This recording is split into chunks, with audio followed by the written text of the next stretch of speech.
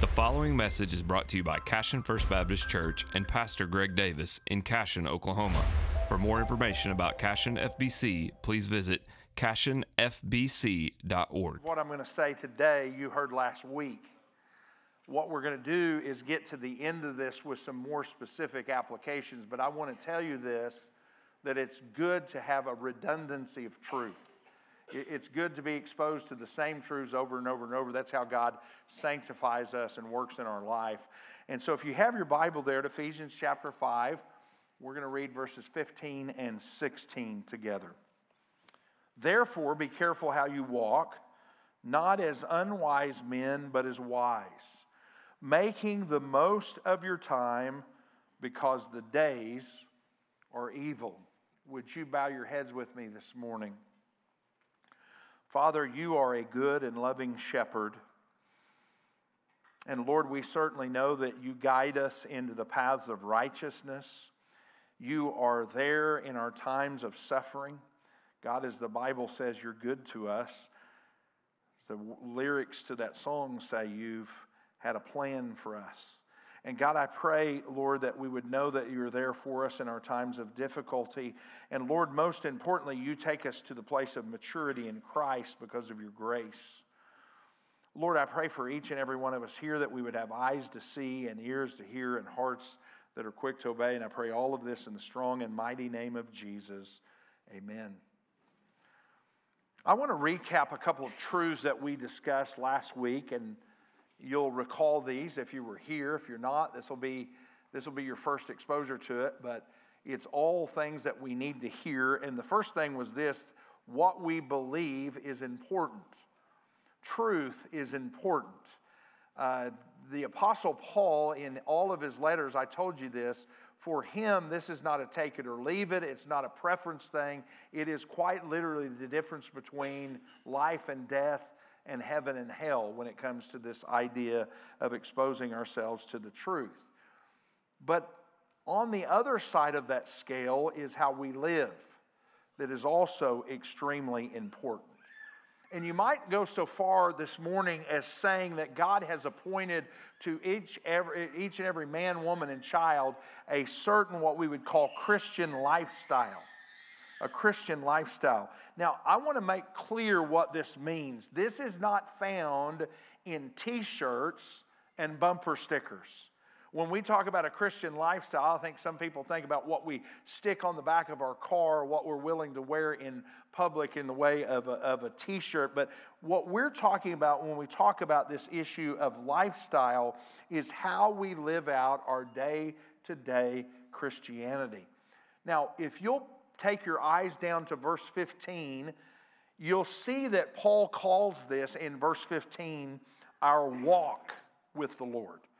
Therefore, be careful how you walk. If you have a New International Version, be careful how you live. This term is about our conduct. It is quite literally about our way of living. And if you were here last week, you remember this, that this living manifests itself in certain ways. And the first of those is in verse 15. He says the word careful there. Be careful how you walk. This Christian life, this Christian day-by-day existence is a careful life.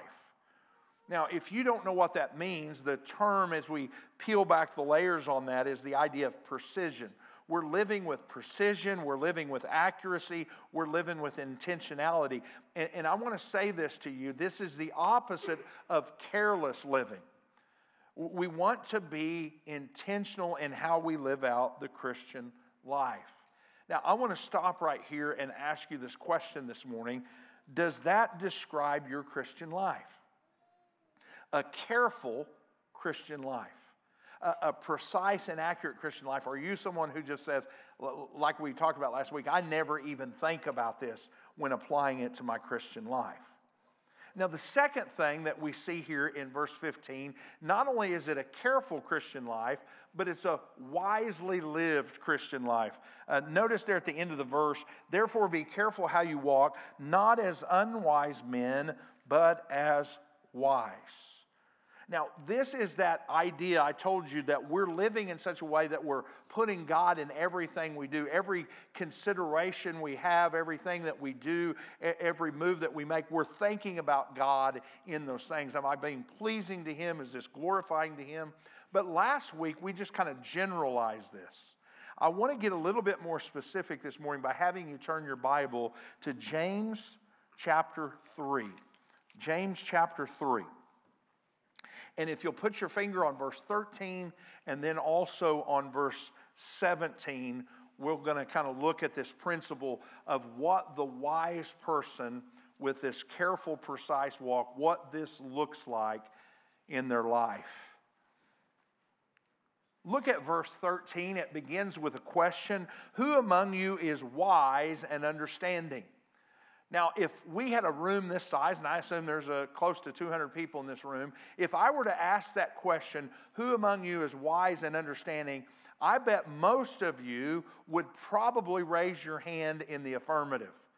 And you'd be willing to say, as everybody looks around, you don't want to be uncomfortable, you don't want to left out. So the old and the young alike would have their hand up in the room. And then James, in this letter that he writes, always follows up with this, then prove it. You see, James is all about the manifestation of wisdom, the manifestation of faith. So James doesn't just ask a question and then leave it open-ended. He always follows up with an example of this. Let's see how he does this in verse 13. He says, let him show. There's the idea of proving it. And how does a man or woman prove that they're wise and understanding in the way that they live? He says, let them show by his good behavior. Brothers and sisters, when you go back to Ephesians chapter 5 and we say there's this issue of living, and it's the word that when we peel back the layers, we get the idea of conduct. That's exactly what James says. This is not in any way in conflict. James says, if you're wise and understanding, it's going to show up in your behavior. That's your day-to-day living. That's why by things that you do in your Christian life. But he also says his deeds in the gentleness of wisdom. So there's your actions as well. And you say, okay, what does this look like in my deeds and my actions? Well, James is actually going to tell us. If you look in verse 17, he says there's a wisdom from above. When we're putting God first, when we're thinking about God's glory, when we're submitting to His will, when we're living lives that are pleasing to Him, we're thinking about what comes from above. It's first pure, then peaceable, gentle, reasonable, full of mercy and good fruits, unwavering and without hypocrisy. So this is the reality. This is the reality that you and I live careful lives. That's the Christian life we're to live. That's precise and with intentionality. But we also live wise lives. That we think about how we live out our life, putting God first in everything that we do. Now, I want to make sure, if you'll go back to Ephesians with me, I want to make sure that you pay close attention to something. And that is to direct your eyes back down to verse 16. And if you weren't here last week, I want to tell you what I told everybody here last week. Verse 16 is an application of verse 15. Verse 16 is an application of verse 15. You say, what does it look like when a person lives a careful life and they live a wise life? How does that manifest itself? Well, here's how it manifests itself. Verse 16, making the most of your time. When you live the careful life, when you live the wise life, you think about how you spend your time. Now, some of you remember this. We're not talking about here, although it's included, we're not talking about time on a clock. Am I utilizing the best, am I making the best use of my time in a 24-hour period? That's included, but that's not it. Do you remember the word that I gave you last week behind that word time? It is the word kairos. And here's specifically what that means. There is a season or an opportunity that God grants all of us. Are we using that to the best of our ability? Are we utilizing it? That's what the word means, a season or an opportunity. That's what kairos is. Now, I want to show you an example of this by turning to Acts chapter 17. Acts chapter 17. I'm going to start reading actually at verse 24, but I want you to be there ready to look at verse 26. Acts 17, starting in verse 26. The God who made the world and all things in it, since he is Lord of heaven and earth, does not dwell in temples made by hands, nor is he served by human hands as though he needed anything, since he himself gives to all people life and breath and all things. Essentially, this is talking about God's independence. He doesn't need somewhere to dwell. He doesn't need you serving him. He allows us to do that. But notice the follow-up in verse 26. He made from one man every nation of mankind to live on all the face of the earth, having determined, now this is where I want you to underline in your Bible, their appointed times. That's the word kairos there. This is the idea of a season, an opportunity, or an appointed time. That's what Paul says. The believer who's living out the day-to-day Christian life, who's making this kind of precise and accurate life, who's living wisely, they are going to make the most, and some of your translations have it there, they are going to make the most of every single opportunity. Every window that God gives them, they're going to maximize the time in that window. Now, here's what I want to do. And we're going to get there. Just hold with me for just a minute. I want us to discuss some of the areas that you should think of with urgency today. That's what Paul's talking about. There's a window. It's going to close. There's never going to be another opportunity to do this. I want you to think in those areas and those opportunities that will not last forever. But before we do that, I want to read you a handful of scriptures, okay? I want you to jot these down, put them in the margin of your Bible, put them in your notebook, starting at Psalm 90, verse 12. I don't want you to turn there, I just want you to listen. Teach us, the psalmist says, to realize the brevity of life. The psalmist says, teach us to think about or to realize the brevity of life. And you sit here and you're going to say, that sounds kind of morbid, doesn't it? Right? That we would sit around and think about how short our life is. What's the benefit of this? The psalmist says, here's the benefit, so that we may grow in wisdom. Did you know, young people, that if you understand life is short, you'll live a better life, a life with more intention and more purpose when you say, hey, this isn't going to last forever. Psalm 39, verse 4. Let me know how transient I am. I don't know if any of you ever go downtown and you see the increasing population of homeless people there. And you can go to one corner one day and they're there, and the next day they've moved on. Why? Because that's called transient lifestyle. We're never in one place very long. And that's exactly what the psalmist says. Let me understand that I'm just a resident for a very, very short period of time. Psalm 144, verse 4. The psalmist says, man is like a breath. His days are like a passing shadow. Brevity of life. Now, Job understood this. Job suffered greatly, and Job said this, remember that my life is but a breath. Now, I want to give you the best of all of these. James chapter 4, verse 14. And I want to tell you why I want to give you this one. James is talking about people who are doing long-term planning without God in the consideration. They're saying, we're going to go to this or that city, we're going to stay there for a while, we're going to make money, and then we're going to move on. And here's what James says, hey, it's great to make plans, but you might include God in those things. And why does he say this? He says, you're a vapor. You're a vapor. And he says that appears for a little while and then vanishes away. Brothers and sisters, hear me for just one moment. The principle in all of this, when we talk about a season or an opportunity, and all of these verses, is to show you that life is short. And if we are going to nail down living with intentionality, we must understand that principle first. We are not going to be here forever. This life is brief. For some, it's more brief than others. But here is the reality. We're all here for a short time. Jonathan Edwards.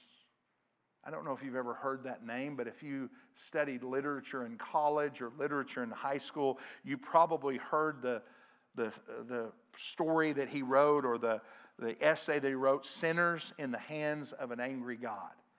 And some of you are shaking your head in the affirmative. You remember that. But Jonathan Edwards was a pastor. He was a theologian. He was a scholar. And he wrote a lot of works. But one of the things that he kept was a diary between the ages of 18 and 20. And in that diary, this is what he essentially said. He said, I want to set forth a set of resolutions as a young man. Now, you think about resolutions on New Year's Eve, but Jonathan Edwards said, I want some principles that I'll live my life by, that I won't compromise on. And he came up with 70 of these. 13 of them in that diary could be categorized under the heading of time management. I want to give you 2 of them. Resolution number 5. This is what Jonathan Edwards said. Resolve never to lose one moment of time, but improve it the most profitable way I possibly can. I don't want to squander what God has given me, is what Edwards is saying here. Resolution number 7. Now, young people, this is the best one you're ever going to hear. Resolved never to do anything which I should be afraid to do if it were my last hour, if it were the last hour of my life. Now, all of us know if we were in the last hour of our life, there are things we wouldn't do. And Edwards says, I want that at the forefront of my mind every single day that I live. Young people, what an incredible gift it would be for you to do that now. To hold on to the reality that time is short now, rather than realizing that later in life. So here's what I want to do today. I want to give you 4 areas of urgency in our life. 4 areas of urgency that all of us should live with a sense of urgency. First area is gospel urgency. Gospel urgency. And I want to put 2 things in this category. First, we need to respond to the gospel with a sense of urgency. And you say, well, what does that mean? What should a person do when they hear the preaching of the gospel? When they hear that Jesus Christ, John 14:6, is the way, the truth, and the life. He's the only way to be reconciled back to the Father. And there's an invitation extended. What do you do with that information? Do you sit and ponder that for a lifetime? Is that what the Bible calls you to do with it? Right? I'm going to sit and reflect on this for the rest of my life. Or do you sit and say, that message is not for me? Right? We hear the gospel and we say, that message is not for me. That's for somebody else. Or maybe, young people, hear me, maybe you sit and you say, maybe when I'm older, right? When I'm older, then I'll respond to this. Is that what the Bible calls us to do? No, I'm going to tell you, the Bible tells you to respond with a sense of urgency. Would you turn with me to the Old Testament, to Isaiah chapter 55? If you can find Psalms and Proverbs and then turn to the right there, Psalms and Proverbs, Isaiah chapter 55. And I want you to look at just one verse with me, verse 6.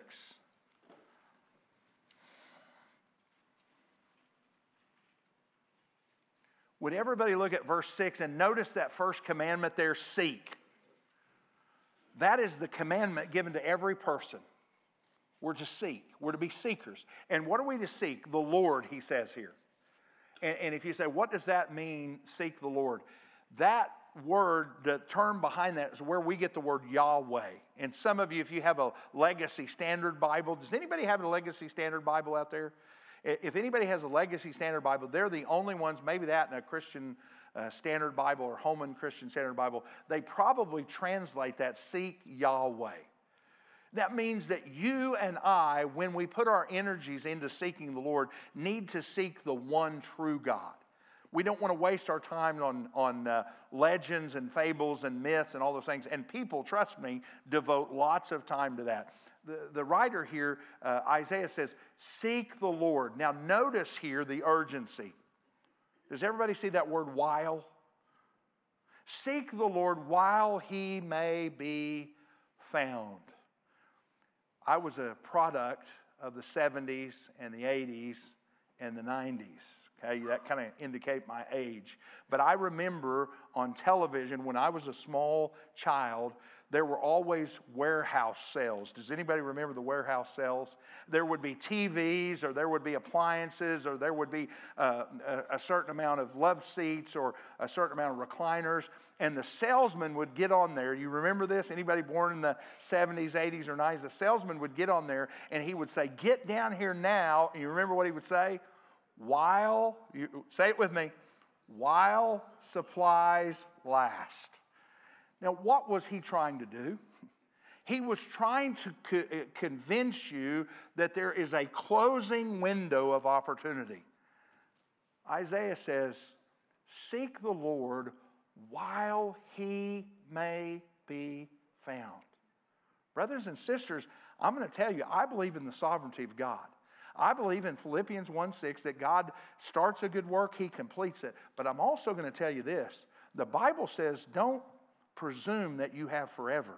Seek the Lord while he may be found. And then notice here, call upon him. Here's urgency again. While he is near. Now, let me ask you a question this morning. I want everybody to look up here for just a minute. When is the Lord near? Anytime the gospel's preached. Anytime the gospel's preached and you hear the gospel preached, he's near. What do you need to do? Respond.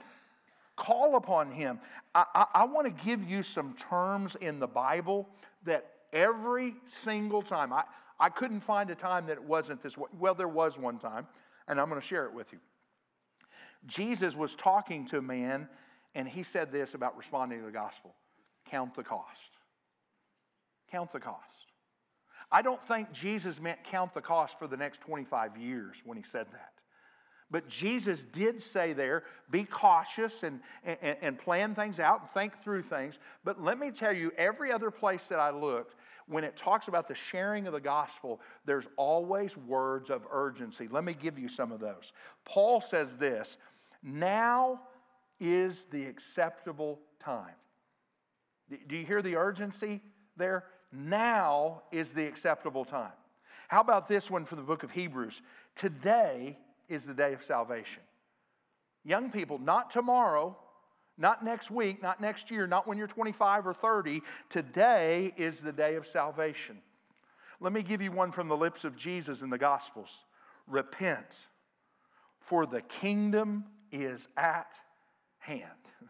Jesus says the king is standing here right now.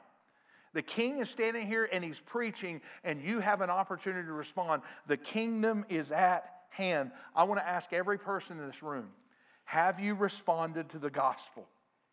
Have you responded? Do you understand the sense of urgency when you hear the gospel that you need to respond? Or are you delaying? Are you delaying? There's a story told in the New Testament book of Acts. The Apostle Paul is preaching the gospel. And he's in front of a man that we call King Agrippa. And he stands in front of a King Agrippa and he shares the gospel. And King Agrippa looks at Paul and he says this, do you think you can persuade me to believe in such a short period of time? Now, did King Agrippa go and contemplate all Paul had said and come back and said, you know what, I got to thinking about it. I think I need to make a decision. I need to be a follower of Jesus Christ. The Bible tells us that was the final conversation they ever had. I don't know that Agrippa ever heard the gospel again. And what does Isaiah chapter 55 say? Seek the Lord while he may be found. Call on him while he is near. Now, the second part of this urgency is not found in responding to the gospel, but it's when we've already responded to the gospel that we have a responsibility to be urgent in sharing the gospel. We now extend the gospel, hold forth the gospel, and we do that with a sense of urgency. And I want to tell you what this does not mean. It does not mean that you pressure people or manipulate people. A lot of people think that's what urgency is. I have to pressure them. I have to manipulate them. I have to deprive them of sleep and see if I can get them to respond to this. That's not what that's talking about. It is this realization. This may be the only time that I stand before this person to share the gospel with them. Isn't that what Paul did with Agrippa? When he realized there's a season or an opportunity and I'm going to seize that. So two things. We have to have an urgency in responding to the gospel, and we have to have an urgency in sharing the gospel. Would you turn with me to John chapter 9? And I want to show you the third area that we need a sense of urgency, and that is the urgency of gospel ministry. The urgency of gospel ministry. John chapter 9.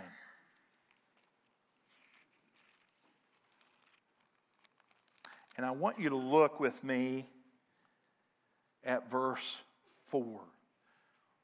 Now, before you do that, let me set up a little bit of context here.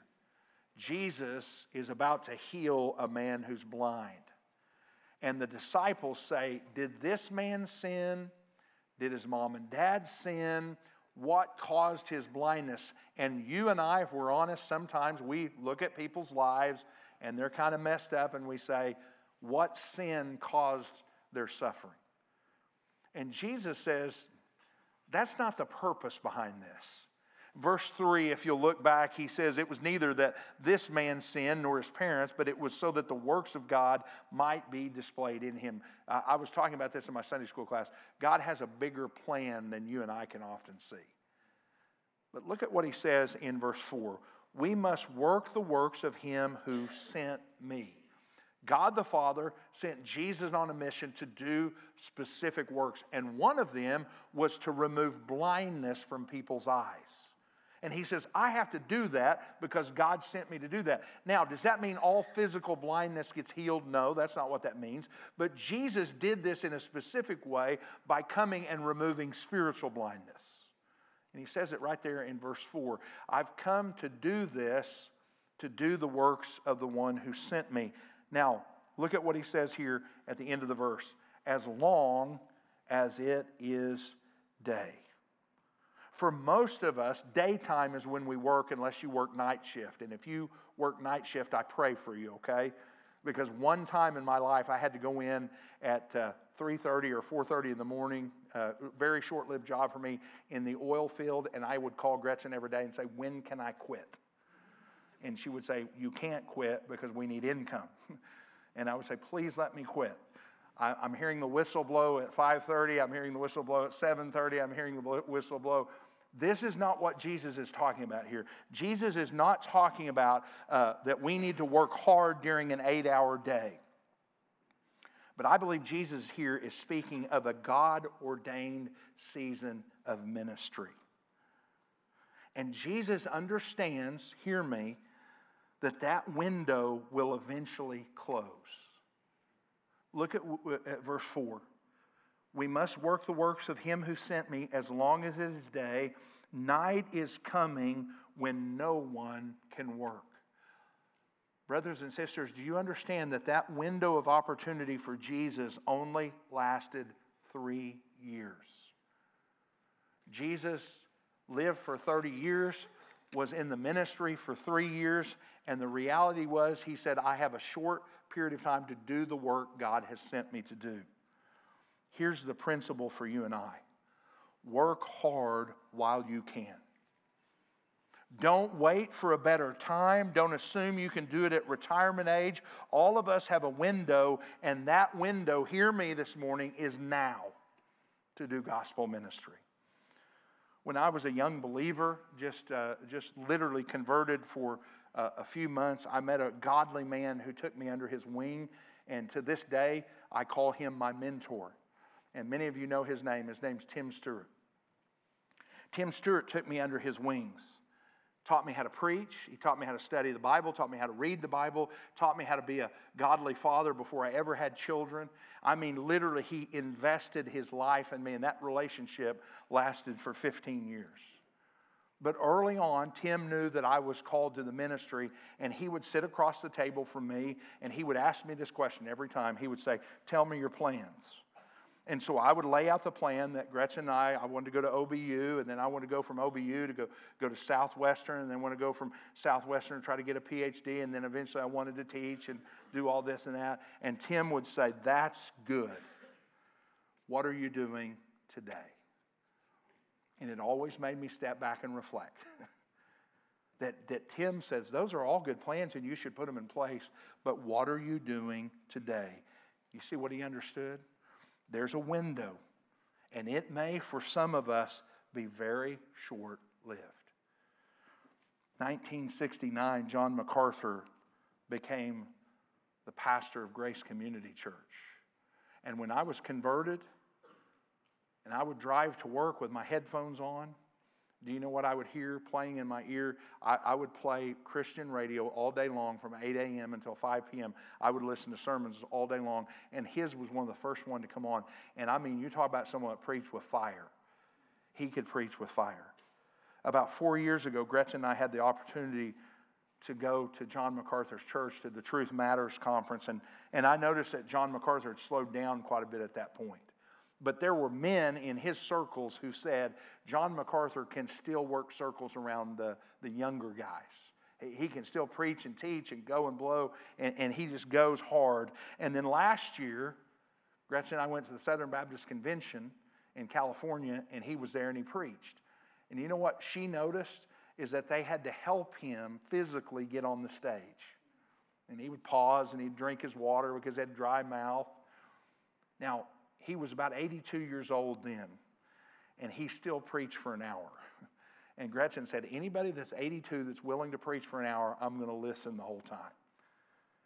Fast forward to about 2 weeks ago, John MacArthur preaches 2 services every week. He was only able to preach the first one. And all the church said is he needed to go home and rest. He's 83 years old. And I can promise you, because I know guys in this circle, those closest to him say he's nearing the end of a faithful ministry. 53 years, faithful ministry, but there was still a season or an opportunity to work really hard. Let me give you the fourth thing. And I want to say this to you this morning. If you've not listened to any of this, would you stop and say, Greg, I'm going to give you the next 5 to 7 minutes. There is a sense of gospel urgency in gospel reconciliation. There's urgency in gospel reconciliation. Yes, gospel urgency, sharing the gospel, hearing the gospel, responding to the gospel. Yes, gospel ministry, but also, and this is one we don't often think of, is gospel reconciliation. Now, I want to clarify something before we delve into this. The gospel call has an urgency when it speaks of us and God. God and man. And I want to share this with you. 2 Corinthians 5:20. Listen to what Paul says. We beg you.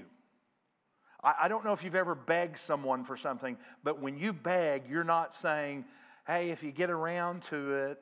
No, you're begging and you're pleading for them to do something. And he says this, we beg you on behalf of Christ, be reconciled to God.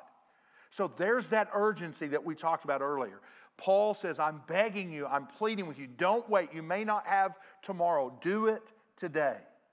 But there's a second half to the gospel, and it's called reconciliation, that requires urgency between us and fellow brothers and sisters in Christ.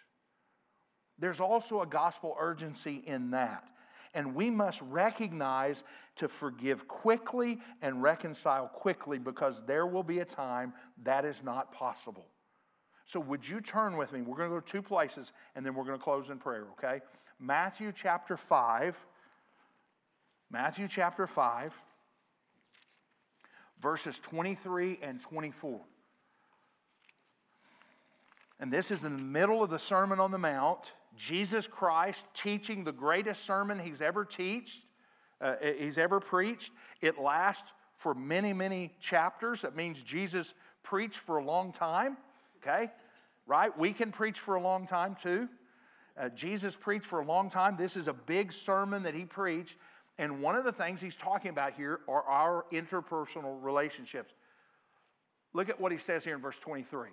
Therefore, if you are presenting your offering at the altar. Now stop right there for just a minute. I want you to imagine the 21st century equivalent to this, that Eddie Blosser and Randy and Dirk and some others have come up, and they're going to take the offering up. And we would say in a Baptist church, that's a pretty big moment. I mean, we take the time to devote giving tithes and offerings to the Lord. We do this. We're solemn in it. We're not silly about it. We pray before it. We consider what we're going to give to the Lord. That's the moment we're talking about. Imagine this in our context, that you're offering your offering. And notice what it says here. And there remember, God brings to your mind in the middle of the offering that your brother has something against you. Now, don't miss this in verse 24. You say, in your mind, if you're reading this and you stop at verse 23, give your offering, go home, think about who you need to forgive, pray about it for a few weeks. I mean, maybe even get down and you write a letter to somebody and you tear it up because you don't want to give it to them. Would you look at what he says here? Leave your offering there before the altar and go. Can I ask you a question? Is worship important to the Lord? 100%. One of the most important things you will ever do is step into the doors of this church and worship. Listening to the Word, singing, giving your praise and offering through giving your finances to the church so that it can be used to further the kingdom. It's one of the most important things you can do. But Jesus says, hit the pause button on that and do what? First, here's the urgency. Be reconciled to your brother and then come and present your offering. Brothers and sisters, I don't know if you have a relationship that needs to be mended and you've been contemplating it for 22 years. But if there's someone in your life you need to reconcile with, you do it according to the Bible now. And it says it's so important that you leave the church stuff behind, you take care of the relationship, and then you come back and worship. And I want to say this to you this morning. Worship's important. Studying the Bible is important, but I can tell you the two things that Jesus said are most important is your relationship with the Lord first. And you know what he says is just as important? Your relationship to those around you. So I want to ask you a question. Is there someone you're waiting to forgive? Is there someone you need to pick up the phone or write a letter or just say, hey, I want to step into this sense of reconciliation and I want to do it now? One other place I want you to turn, Ephesians chapter 4. And then we're going to close in prayer. Ephesians chapter 4, verses 26 and 27. Notice at the head of verse 27 or verse 26, a strange request. Be angry.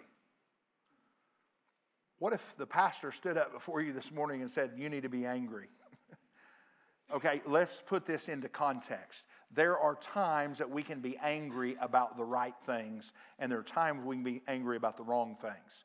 Jesus cleansing the temple was done out of anger, but the right kind of anger. He says, be angry and yet do not sin. That's what we want to avoid. We want to avoid sinful anger. And the Apostle Paul says, there's times you're going to be angry, but we want to not sin in our anger. Now notice what he says here. Do not let the sun go down on your anger. Now some of you are sitting here and you're thinking about being out in the garage and you have your hammer and you hit the end of your thumb and you get angry Gretchen says this, I don't very often get angry at her or the kids, but I do get often mad at inanimate objects. My keys, the television, hitting my finger with a hammer and getting angry. And you're imagining in your mind, because you want to kind of ease this text in your mind, you're saying, well, in those times, I need to make sure I don't go to bed angry. That's not what he's talking about here. He's talking about in the context of relationships. We don't ever want a relationship to move into the next day unreconciled, letting anger put a division between us. And why does he say it? He tells us in verse 27. Did you see this? Do not give the devil an opportunity.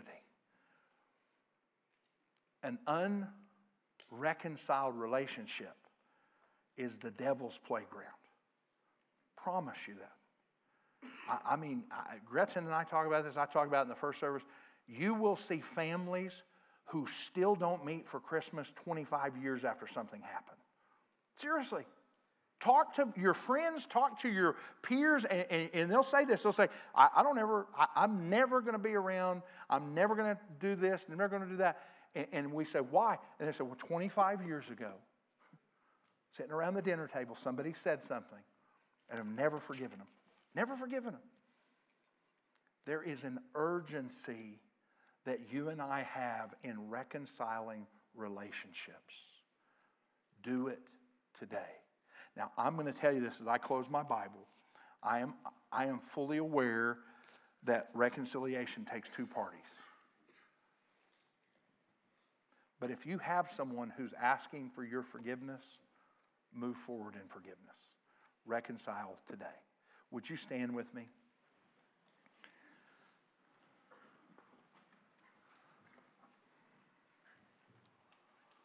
I am so thankful that we get to study the Word together week in and week out as a family, as a church family.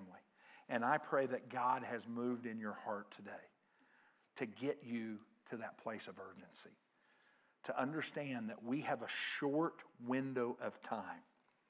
All of us have a short window of time. We look, and I was talking about one particular illustration of that this morning, but I look at my dad's life, who made it 74, was diagnosed with Alzheimer's, a 10-year journey to get out of that. And we look back and we say, it went like that, right? There's a short period in all things in life. And I want to do this, and I didn't do it in the first service, but I'm going to do it in the second service. I want to read to you something from the Old Testament, and then we're going to close in prayer. If I can find it. There is an appointed time for everything. And there is a time for every event under heaven. A time to give birth and a time to die. A time to plant and a time to uproot what is planted. A time to kill and a time to heal. A time to tear down and a time to build up. A time to weep and a time to laugh. A time to mourn and a time to dance. A time to throw stones and a time to gather stones. A time to embrace and a time to shun embracing. A time to search and a time to give up as lost. A time to keep and a time to throw away. A time to tear apart and a time to sew together. A time to be silent and a time to speak. A time to love and a time to hate. A time for war and a time for peace. Would you pray with me this morning? Father, plant in our hearts a sense of urgency. God, for some, it's their reconciliation with you.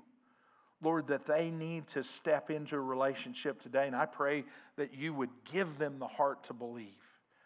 Lord, for others, it's ministry that they've neglected and opportunities that they've neglected to spread your kingdom. And I pray today that you'd plant a sense of urgency in them. And Lord, for others, it's an urgency to reconcile a relationship that they've been waiting too long to reconcile. And I pray that today would be the day. God, we thank you and we praise you for your word that searches us and it searches the thoughts and intentions of our heart in a way that nothing else can. And so, Lord, I pray that you lay us open, bare before you today. In Jesus' name, amen. Following message is brought to you by Cashion First Baptist Church in Cashion, Oklahoma. For more information about our church, please visit cashionfbc.org.